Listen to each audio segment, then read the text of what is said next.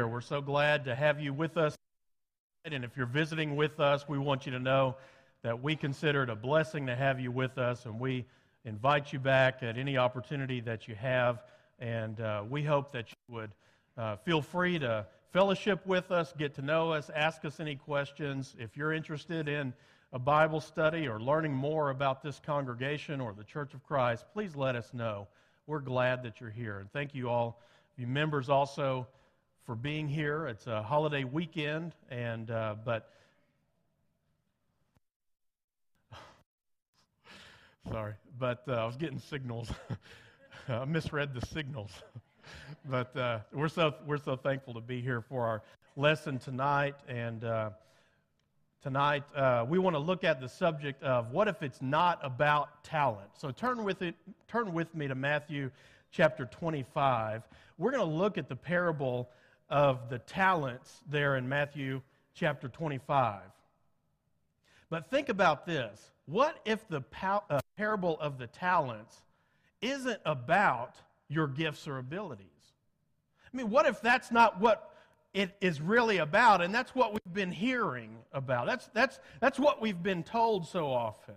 Maybe because it's low-hanging fruit. I mean, what if we took a closer look at what Jesus was teaching here and found that it was something else that he entrusted to, that the king entrusted to those servants?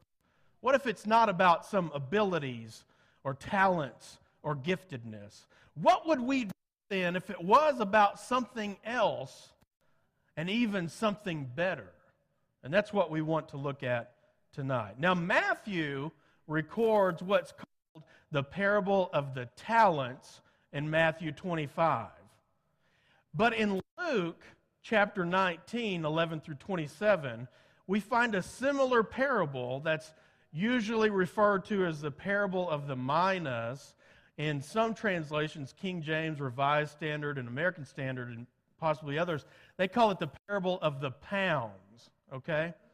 Now, we're going to look at both of those, but we are focusing on Matthew 25's account for the reason of the use of the word talent.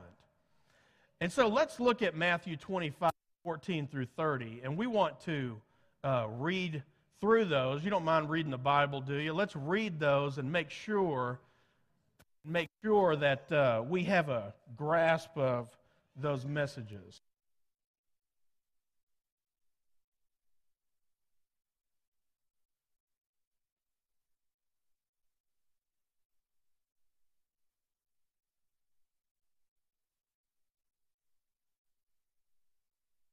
That's our icebreaker for the evening. Thank you, Matt. Thank you, guys. We'd rather do this and have it work than have it go out. I'll just take this off. Look like a giraffe trying to put some clothes on or something. All right. Okay. Let's look at Matthew chapter 25 and starting in verse 14. Just follow along with me. For it will be like a man going on a journey who called his servants and entrusted them to his property. To one he gave 5 talents, and to another 2, to another 1, to each according to his ability. See, he's using the word talent. Then he went away. Verse 16, he who had received the 5 talents went at once and traded with them, and he made 5 talents more. So also he who had the 2 talents made 2 talents more. But he had received the 1 talent, went and dug it in the ground, and hid his master's money. Now after a long time, the servants came and settled accounts with them. And he who had received the 5 talents came forward, bringing 5 talents more, saying, Master, you delivered to me 5 talents. Here I have made 5 talents more. His master said to him, Well done, good and faithful servant. You've been faithful over much. I will set you over much. Enter into the joy of your master. And he who had the 2 talents came forward and said, Master, you delivered to me 2 talents. Here I've made 2 more talents. His master said to him, Well done, good and faithful servant. You've been faithful over a little. I will set you over much. Enter into the joy of your master. Verse 24, he also, who had received the 1 talent, came forward, saying, Master, I knew you to be a hard man, reaping where you did not sow and gathering where you scattered no seed? So I was afraid, and I went and hid your talent in the ground. Here, have what is yours. But the master answered him, you wicked and gathered where I have not scattered. Then you ought to have invested money with the banker. I should have received interest. Verse 28, so take the talent from him and give it to the one who has the 10 talents. For to everyone who has will be given, and he will have an abundance. But the one who has not, even what he has will be taken away. And cast this worthless servant into the outer darkness. In that place there will be weeping and gnashing of teeth. Okay, so that's Matthew's account. Look at Luke's account. Go to the other mics. Okay.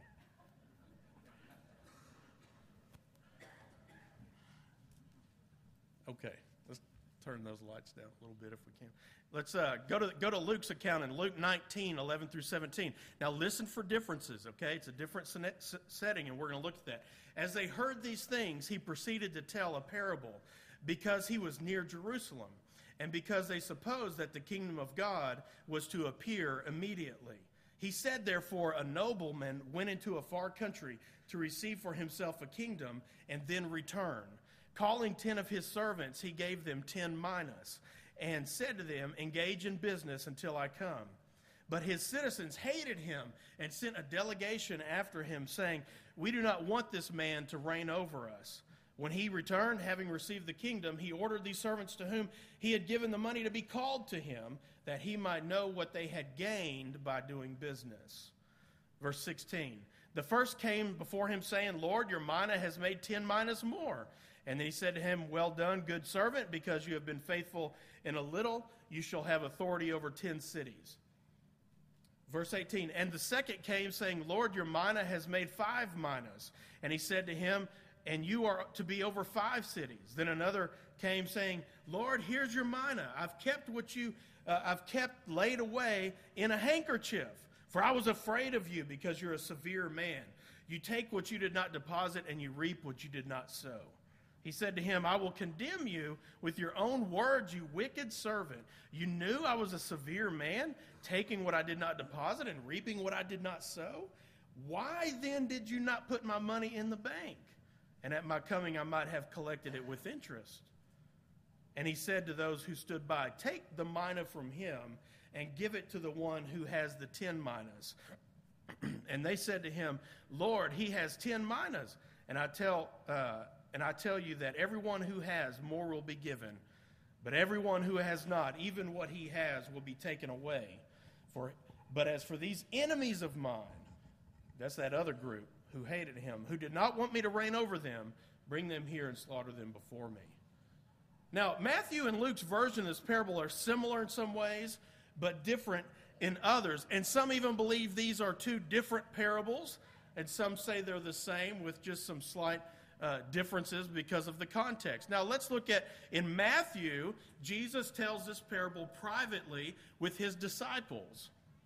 This parable is similar, if you want to look at the broader context, to the parable of the good and wicked servants in Matthew 24, where a master goes away, he leaves his subordinates in charge of his belongings while he's gone, and when he comes back, the faithful servants are blessed and the unfaithful servant is punished severely. And he tells this parable in context of other teachings and parables about being alert and being ready for Jesus to return, and about faithfulness to him while he's away.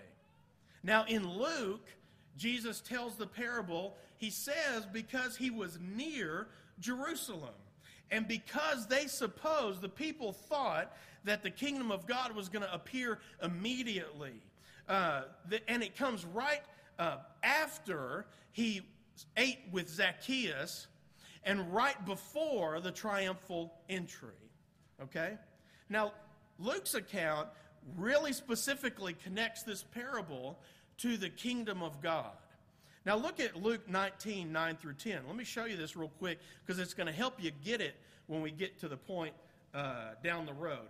Look at Luke 19, 9 through 10. And Jesus said to him, today salvation has come to this house. See, he's at Jerusalem, and they're thinking this kingdom is going to come in power. And he says, today salvation's come to this house, since the son of, he's at Zacchaeus' house, since he is also the son of Abraham. For the Son of Man came to seek and to save the lost. You see that? He was with Zacchaeus. We always quote Luke 19:10 in isolation. He was with Zacchaeus. He was with sinners. Okay? And he said the Son of Man came to do this, to seek and to save the lost. Now look at verse 11. As they heard these things, he proceeded to tell a parable. They heard what he just said there at Zacchaeus' house, and he went straight into this parable of the talents. Why? It says here in verse 11, because he was near to Jerusalem, and because they supposed that the kingdom of God was to appear immediately. Now, if you look at Luke 13, the parable of the mustard seed and leaven, and Mark's parable of the growing seed in Mark 4, Jesus taught us that the kingdom of God wasn't going to come with a big boom and bang and a lot of snazzy stuff and entertainment. That it was going to grow slowly, like that leaven and like that mustard seed and like that growing seed. And it was going to have a small start. And that's not what people wanted. They wanted the big show. Now look at Luke 19, verse 38. The people proclaim, this is the triumphal entry. The people proclaim, blessed is the King. They're calling Jesus the King who comes in the name of the Lord. But now you get down to verse 41 through 44. Jesus as King, what's he doing? He's lamenting. He's weeping over Jerusalem because they've rejected him as King. Look at verse 42. What would that you, Jesus says, would that you, even you, had known on this day the things that make for peace, meaning understanding he was the King. But now they are hidden from your eyes. This day was their moment. It was their day. They had Jesus, the Messiah, the King, with them. And they were blind to that day because they rejected Jesus as their King. So because you did not know the time of your visitation, verse 44. So you didn't realize I'm here now. You were looking for somebody else. You rejected me. Verse 44, this is the day. This is your day of visitation. Okay, so that helps us kind of set up. Now let's look at, why do you think the one-talent man buried the talent or hid his money and did not put it into the bank? Why do you think he did that? On the next slide is our question. Now the term here for banker also means money changer. On the next slide. And what these money changers would do is sit at a table, and you would bring your foreign currency into them, and they would exchange it with local currency. They were money changers, okay? There were different types of bankers and money changers. You know, there was a lot of different kinds of activity. But that's what he means. You should have given it to the money changers because they would also loan out your money and you could make some money on that. And there were different rules about if you could loan or charge interest to Jews or Gentiles or things along those lines. But it was clear that they could have gone and done that. There were different ways even to store your money with the bankers. Now, hiding your valuables in the ground wasn't a strange thing, a foreign thing. It was a common practice. If we think that, only makes sense that people would have done that throughout history, to hide valuables in the ground for safekeeping.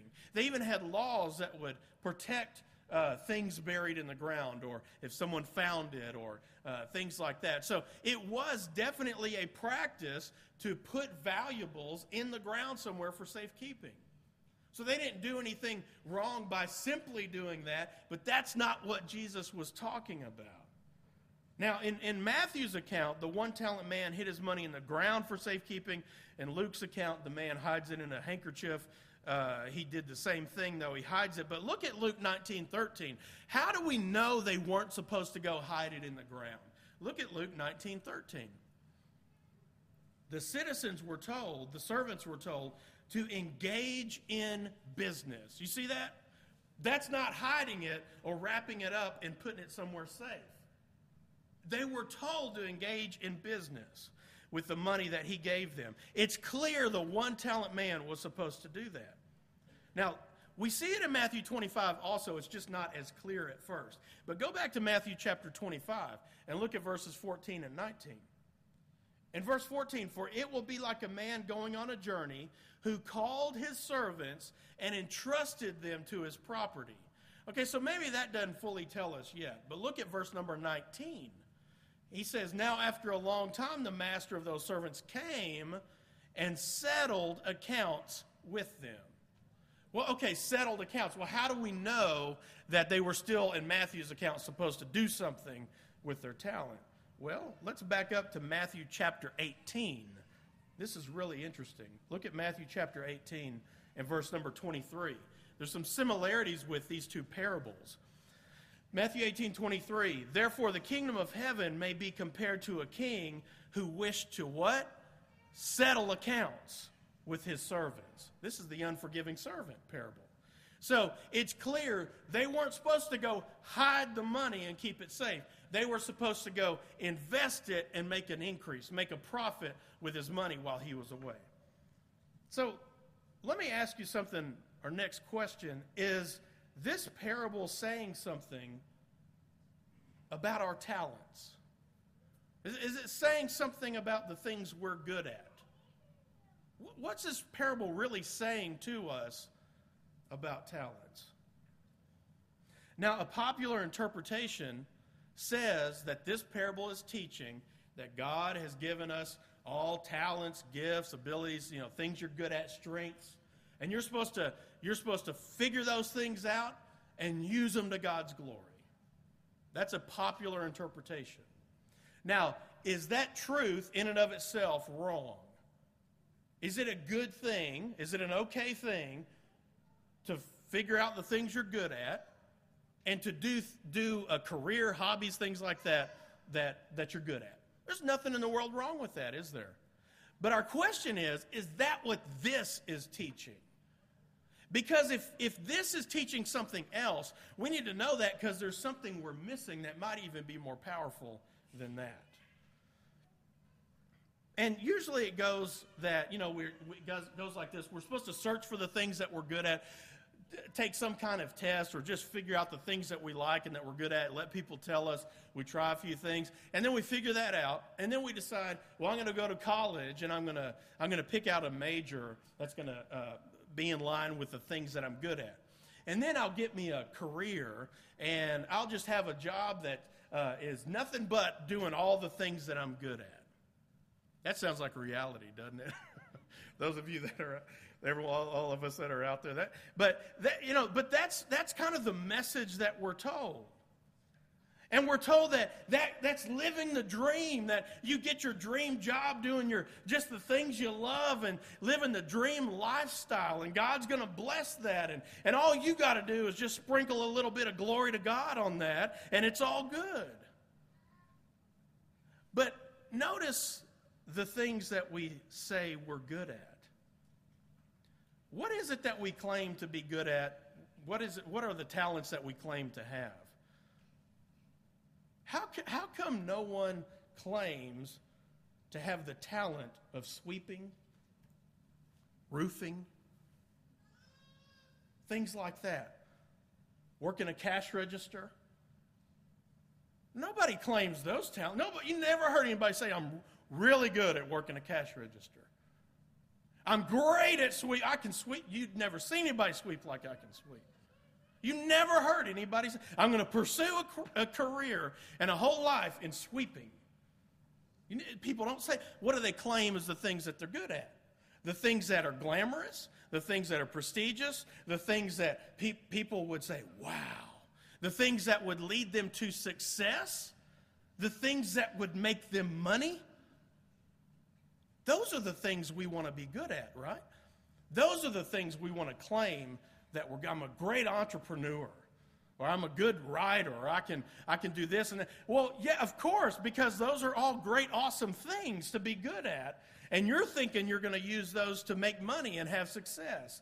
And then all of a sudden just say, well, God gave me these, so glory to God. Is that really what Jesus is teaching here? Or is he teaching something else? Now, think about this also. How come all of a sudden in this parable, it became about us and our success? You see that? You see what we do to Jesus' parable? All of a sudden, this is about me and what I'm good at and how I'm going to make me some money.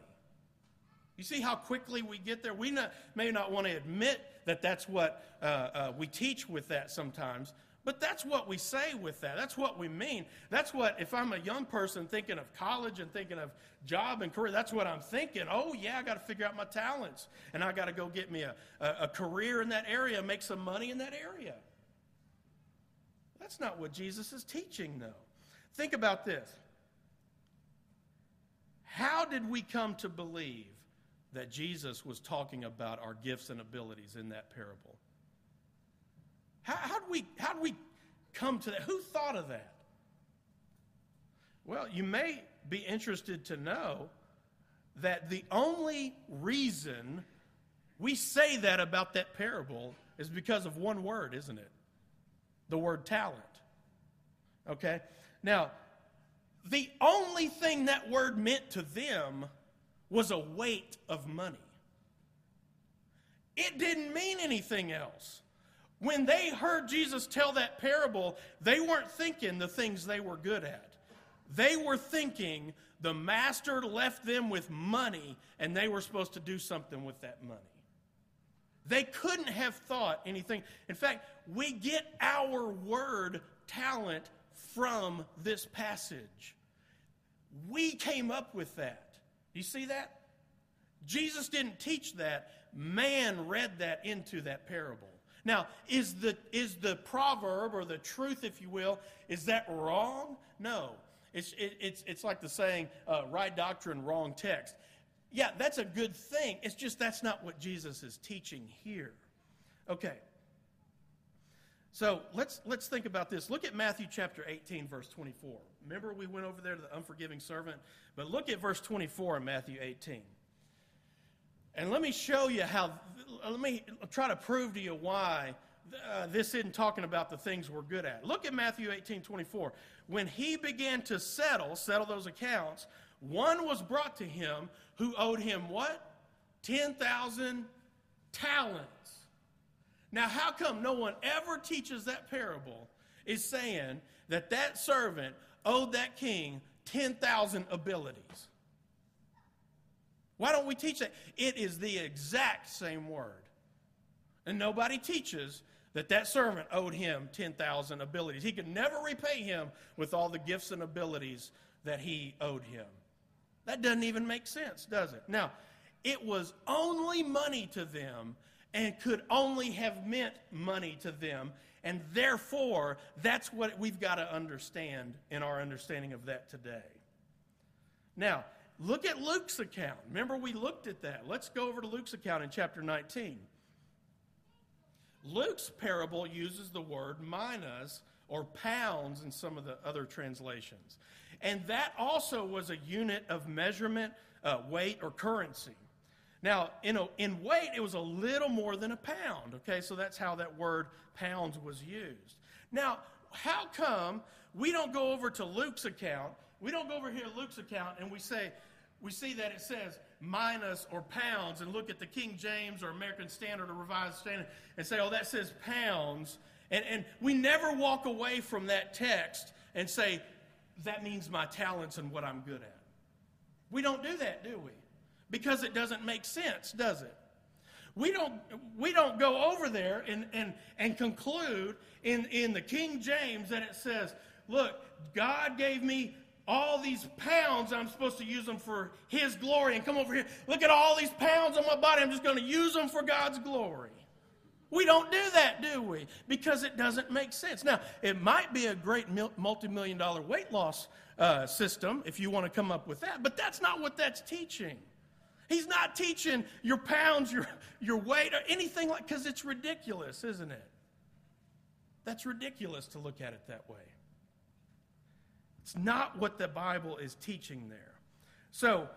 But yet we go over to Matthew chapter 25, And just because it uses a word that's the same, we have that word in our English, all of a sudden it means our gifts and abilities, and we're supposed to use that for God's glory, figure it out, and go make money and have a happy life, and life is great.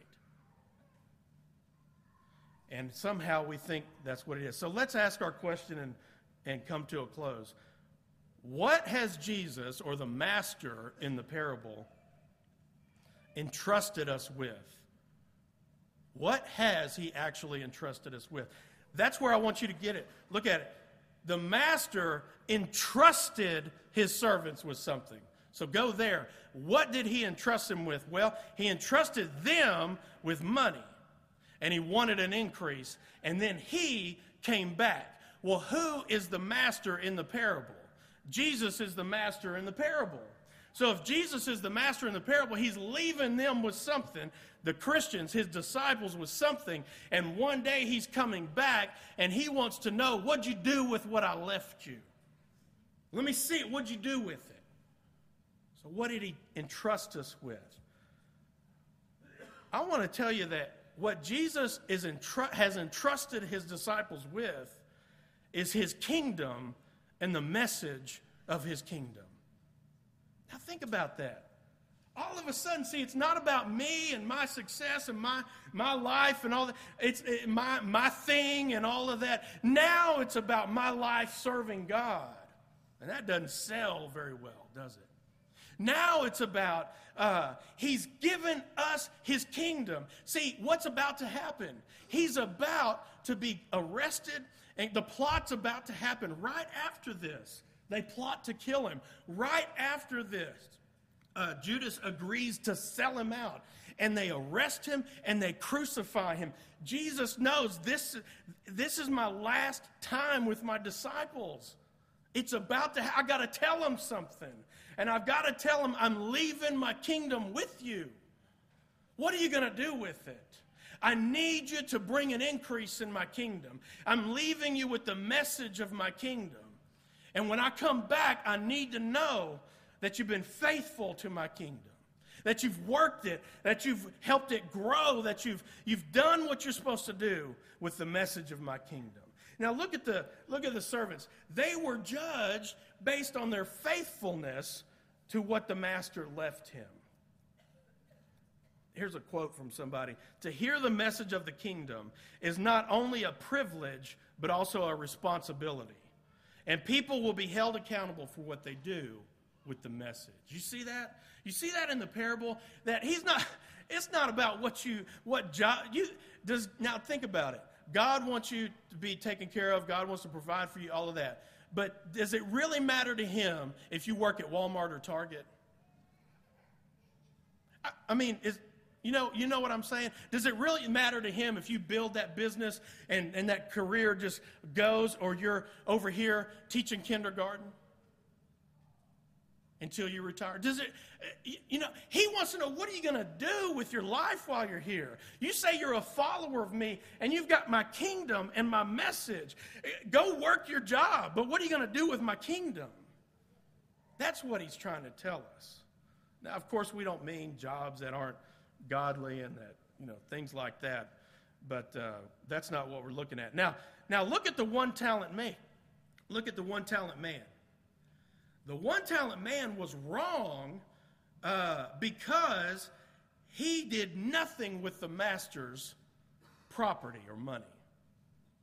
He did nothing with it. And the master said, you could have at least thrown it. And the Greek gives this impression of, you could have at least walked by the money changer's table and tossed it on the table and kept walking. And it's given this image of, that would have taken no effort to just walk by and say, hey, invest this for me. And he's saying, you couldn't even do that, the least, for my kingdom. And that's why he called him slothful and wicked and lazy servants, because they couldn't even do the minimum. Now, then the master, the master proves the one-talent man was wrong, and the one-talent man tries to make up an excuse. Oh, I knew you're a hard man. But he tricks him in his lie, and he says, oh, you knew I was that way? He's not saying he is, and he's not trying to defend himself. He's saying, so you know I'm that way. Then shouldn't you even more so then have invested my money? I mean, if I'm really that way, don't you think you should have for sure gone and invested my money? But you couldn't even do that. Now think about what that's talking to us about with his kingdom. You can't even do something with my kingdom? You're going to take my kingdom. I died on the cross for this. I didn't have to leave heaven, but I died on the cross for this message, for this eternal message. And I'm leaving it with you in your hands until I come back. And you're going to wrap it up in a handkerchief or go bury it in the ground and do nothing with my message, nothing with my kingdom. He's saying you could at least tell somebody. You could at least do something with it. You see what that says for our service, for our activity? And I don't mean sign up for everything in the world. I just mean we got to tell people about the kingdom. We got to reach people. We got to be teaching people the gospel. We got to do our part to help his kingdom grow because we're accountable for this. We're going to be held responsible for this. I can't say, yeah, but the elders didn't have a program. I got to say, what did I do? The one talent man couldn't blame anybody. He was responsible for what he did or didn't do. Matthew 25:26. You wicked and slothful servant, lazy, because you couldn't even do anything. At least go make some kind of profit, produce something in the kingdom. So in both accounts, Jesus was about to be arrested and crucified. He knew it was his last moments, and he says to his disciples, I'm putting it in your hands. One day I'm going to come back, and I want to know what you do with it. I'm going to ask you individually what you do with my message, what you do with the kingdom. And so that's what I want to leave us with tonight. What did you do? What are you doing for the kingdom of God? And that doesn't mean sign up and cook food or do this and that necessarily. We're talking about making and growing disciples here. That's what we're talking. We're talking about sharing the gospel and teaching, reaching people and teaching them the gospel, growing the kingdom. That service stuff is fine, but we got to teach people the gospel of Jesus Christ. How many people are just waiting for somebody to tell them? Connect with them. Jesus said to his disciples at one point, he stopped them and he said, they were in a village, I think. He stopped them and he said, look, see all these people? The harvest is plentiful, the laborers are few. He's saying, do you even see them? Do you see these people right here? He's telling his disciples because all this time he knows he's about to leave and he's leaving it in their hands. Are you treating the kingdom like you should? Helping expand it, working in it? Are you being faithful in the kingdom? And also, a powerful thing in his parables, are you being ready yourself for his return? Because he says, I'm coming back. What'd you do with my kingdom? So I want to encourage us, let's be faithful to the kingdom. This is a wonderful congregation, wonderful people here. Let's continue. Let's never lose that. 30 years down the road, let's never lose that. Because our little kids, our little babies are going to grow up. We need them to know they can come to the Oldham Lane congregation. And there's going to be a place where there's fervently serving in the kingdom. Let's be faithful to the kingdom and its message until Jesus comes, until our master returns. So if we can help you in any way this morning, this evening, if you have a need, a prayer request, if we can minister to you, or if you would like to study the Bible, we want you to know we're here for you, and we always are. You can come forward now as we together stand and sing.